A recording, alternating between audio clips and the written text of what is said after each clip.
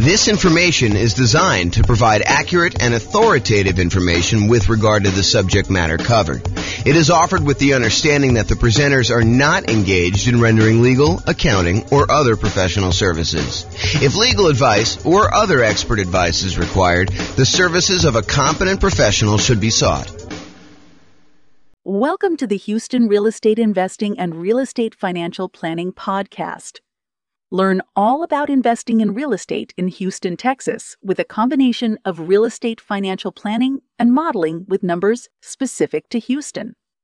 Plus syndicated, more generalized recordings of live and pre-recorded real estate investing classes, not all of them specific to Houston. Be sure to stay tuned after the podcast for a message from our sponsors. The following is part 4 of 6 parts of the class, Overcoming Obstacles for Real Estate Investors. Be sure to check out other parts published as separate episodes. All right, let's talk about qualifying for loans. We're going to talk about a couple different things here related to this.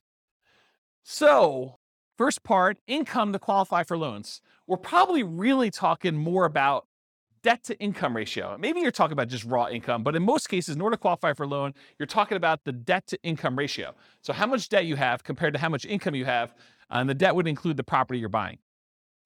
So really it's income and debt. Bring in a partner that has the income to qualify for loans. For example, you could do a straight up partnership, or maybe you're doing nomad by proxy where you're having mom and dad have you move into the property, or maybe you're the one that's kind of able to have someone else move into the property. In order to do that, maybe you're using some of their income. Creative financing. So all the different creative financing strategies that don't require you to qualify, things like buying properties subject to, or buying properties on a lease option, or getting owner financing. A lot of these do not, just like by law, like it's not by law, but by like the way that the company does business, like the banks, they're not going to require a debt to income kind of qualification thing. You're dealing with an individual seller and it's all negotiation. Some will, but a lot of them will not. So all the ones that do not require income qualification, like those. You can improve or change your job. So you can do that in order to help qualify for loans. You can use a side hustle in order to increase your income. It's usually going to take a little while for the side hustle to count. Do you remember, Austin, how long it takes for a side hustle to count whether you can qualify for a loan? Is it like a couple of paychecks, or is it a full year? Does it have to show up on your tax return? Yeah, I want to say it has to show up on your tax return, right? Talk to a lender. They'll tell you. House hacking your roommates, even if you're currently renting. So we talked about this earlier, I think in another section, but the idea that you could be renting yourself and get roommates, and that income can help you qualify for when you finally do go buy a property yourself. It's not instant. You can't do this. You can't get roommates for 2 weeks and then use that income. I think it has to show up on your tax return. But if you go and do that, that could actually help qualify you for being able to do your purchase on your next property. Then bring that roommate with you. Change how you're renting existing properties. So if you were getting regular rent on a property, maybe in order to qualify for your next property, you have to convert the ones to short-term rentals, have them done for a year or so. Or maybe you're doing lease options where you're getting slightly higher than market rent, or something like that in order to improve the economics and the income you're receiving on your property. And then finally, optimize or reduce personal expenses, especially those that factor into DTI. So maybe you're looking at your stuff and you're like, look, I've got this really high monthly payment bill, but it's really not that much left to pay off. I probably should pay that thing off to really improve my DTI if it's limiting me from getting my loan. And a good lender will be able to go look at all that stuff and help you decide, hey, look, if you've got $2,000, maybe you should pay off this one thing and get rid of that $80 a month payment you got, or something like that. And then things like taxes too. If you go ahead and optimize your taxes, if you're constantly trying to make sure that your property taxes are minimized and your other income tax and stuff like that, that could actually help you qualify in some ways. Any questions on income to qualify for loans? Yeah.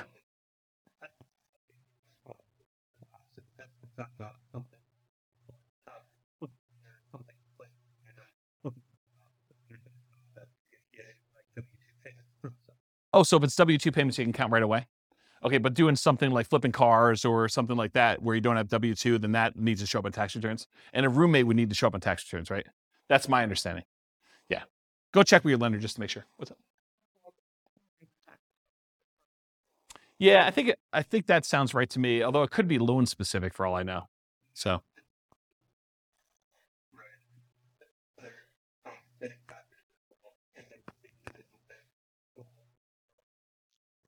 So what was set off, Mike, is there could be bank overlays and there could be, what do you call it, compensating factors? Yeah. So go talk to a lender if you're going to do that situation. Make sure you know exactly before you go get roommates when you're not going to be able to use that money for a couple of years. Go talk to your lender and find out all that stuff ahead of time. And a lender would absolutely love to talk to you about those questions, provided you're going to use them in the future, even if it's a year or two in the future. Any questions on this? Cool. Credit score to qualify for loans. So obviously, actively improve your credit, right? Make sure you pay your bills on time. Work on things that you have credit blemishes for. Go fix all that stuff. We did a whole class. I probably need to get Jason to come back and do another class on improving your credit score. Anyone happen to see Jason's class on improving credit? You guys were around for that? Was that pretty cool? Yeah, so Jason did this. Maybe I'll even publish the class that we had on there to the new podcast. But Jason did this like ridiculously crazy deep dive into how to improve your credit, which was, I mean, I had low expectations going in, not because it was Jason, but just because it was like credit and like, I'm like, what can you do? But he had some really crazy, interesting stuff in there, which I was very surprised to hear about. So maybe I'll go publish that one. But actively improve your credit. Bring in a partner that has credit to qualify for loans. So if you don't have the credit score, bring in a partner, or maybe you do Nomad by proxy where mom or dad or grandma and grandpa actually help you buy the property. You move in, you live there for the year. They only have to put 5% down, or maybe you only have to put 5% down, and you overcome the credit score issue by doing that. Creative financing and other real estate strategies that do not require income qualification. In other words, credit score. So if you're doing wholesaling or wholetailing, or you're doing real estate brokerage, all those I kind of put in the same bucket. They're kind of like making immediate income by helping people find a property to buy. It's kind of the way I describe it. And depending on whether you're flipping your own personal property as a contract, wholesaling or wholetailing, or whether you have a real estate license and you're being paid a brokerage fee to represent one side of the party or act as a transaction broker and get paid a commission to do that. Those are the kind of two different variations of that. Partnership flips and regular flips. So partnership flip is where you have the seller of the property remain as an owner of the property. They leave their loan in place and you kind of coordinate the repairs, and then you guys sell it together and you agree to split the profit on that in some equitable way, whatever you guys negotiate. And then regular flips is where you acquire the property, you do all the work that needs to be done, you resell the property.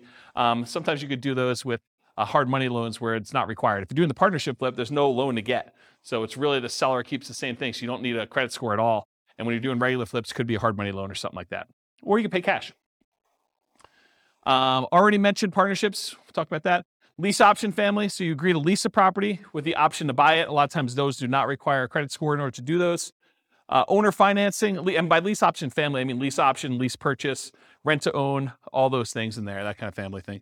Any owner financing, seller may or may not require you to have a credit score, may not have a minimum credit score, may not require a credit score at all in order to do the loans for those. Buying properties subject to or on wrap financing. Those may not require a credit score at all. And then doing the option and option auction strategy, where you just get an option to buy the property, and then you do a 5-day bid sale in order to sell the property in 5 days with the option auction. Any questions on credit score? Oh. Yep. It would change theirs. Yeah, because it would show up on theirs. And depending on how you structure it, it may actually impact yours. Depends on how you structure the entity and what's happening. If you make an LLC and you go to a portfolio lender, it may not impact that at all.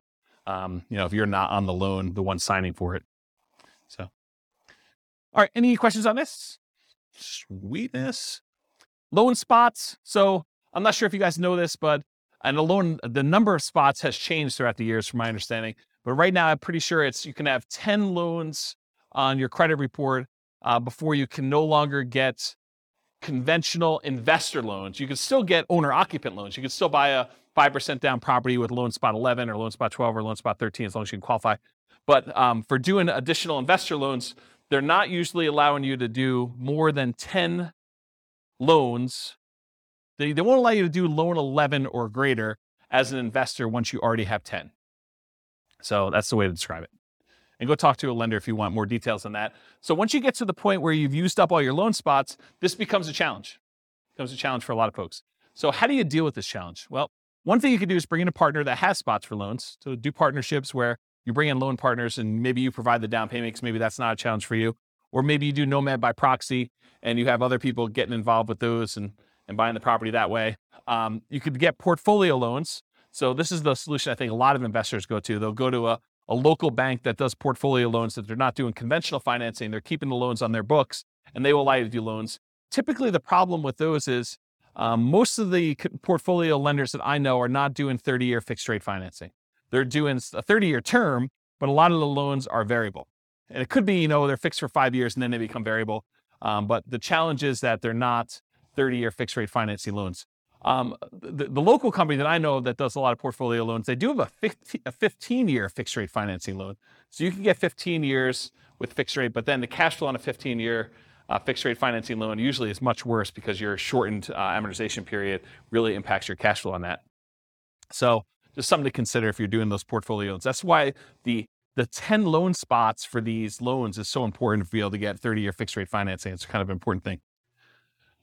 Get creative financing. So you can do all the stuff we talked about in the creative financing class, subject to lease option, lease purchase, owner financing, all those that don't require any type of income loan qualification and don't use loan spots. You could change the strategy to one that does not require loans at all. For example, buy with a lease option. You're not getting a loan. You're leasing the property and then you have an option to buy it, or buy free clear properties.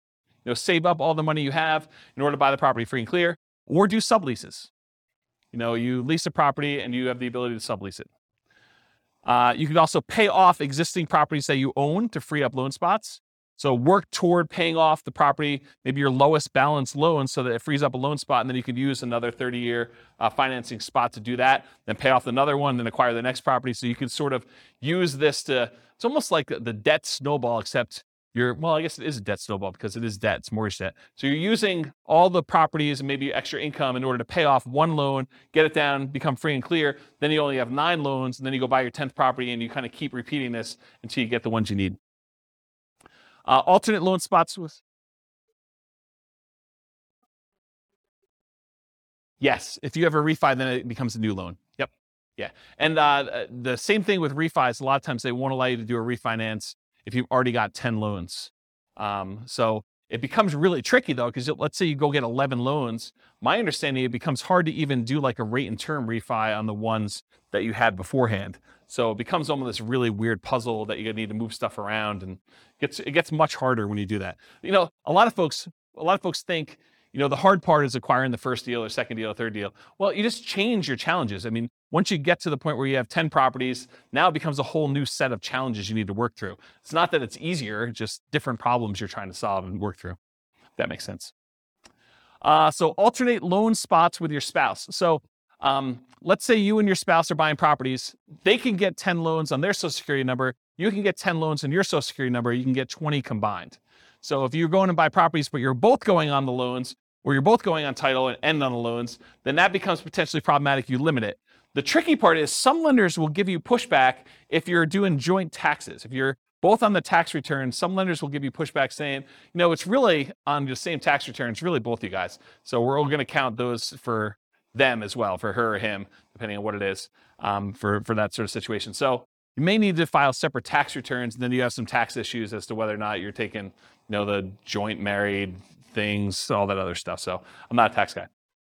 So realize you might get some pushback from lenders if you're doing that. But if you're thinking to yourself, look, I'm really trying to do this 20 loan strategy, and my spouse and I are going to alternate, think about this ahead of time. Go talk to a good tax advisor, go talk to a good lender, and make sure that your plan is sound. And then maybe you do separate your tax returns a couple of years ahead of time before you get close to that number to make sure that you can do what you need to do. Any questions on loan spots? This concludes part 4 of 6 of Overcoming Obstacles for Real Estate Investors. Listen to the next episode, part 5 of 6, on finding what you're missing. With home prices up, mortgage interest rates up, and rents up, but not quite enough to counteract the higher prices and interest rates, cash flow on rental properties in Houston is harder than ever.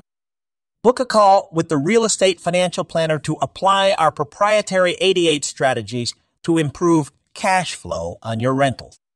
See the show notes for a link to schedule your call and improve your cash flow today. If you're a real estate agent, lender, or professional in Houston that wants to help our real estate investor listeners, consider reaching out to learn about collaboration opportunities with this podcast. We'd love to add more value to our listeners by having you assist our investors buy, sell, and finance their real estate investments. See the show notes to schedule a call to discuss collaboration opportunities.